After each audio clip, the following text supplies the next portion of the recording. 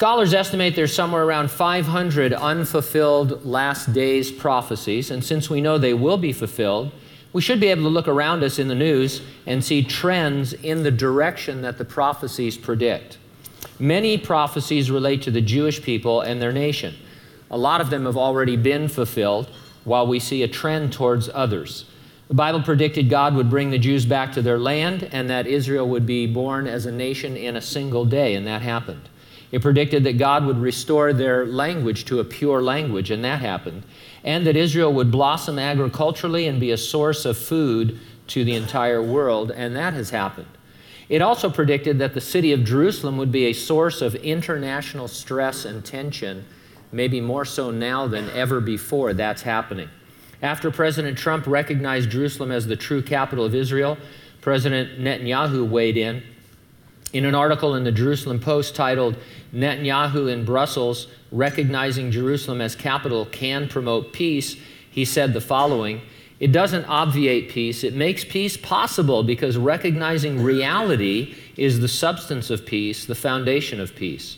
The article went on to report, Prime Minister Netanyahu urged the EU on Monday not to put forth a peace plan of its own, but rather to wait and see what the Americans will offer and work on that. Right on. Netanyahu went on to say that the root of the conflict with the Palestinians is not territory, but rather a refusal by the Palestinians to recognize a nation state of the Jewish people within any boundary. You see this in the continual denial by the Palestinians of our right to exist as a state and the denial of our history, he said. For 3,000 years, Jerusalem has been the capital of the Jewish people, yet that connection is denied in UN forums, UNESCO, and in laughable decisions that seek to deny history and distort historical truth. Now, here's the thing. There's going to be a peace, although a short-lived one.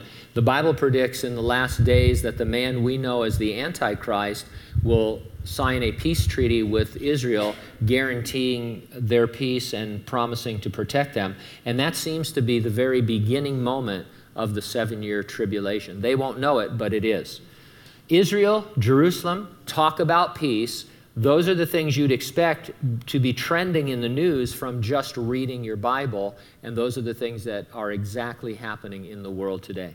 Now, we're never looking for a sign because Jesus promised the church that he would resurrect the dead in Christ and rapture living believers as an imminent event that could happen anytime during what we call the church age. And so we're looking for the blessed hope of our Lord's return.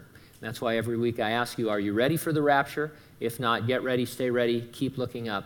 Ready or not, Jesus is coming.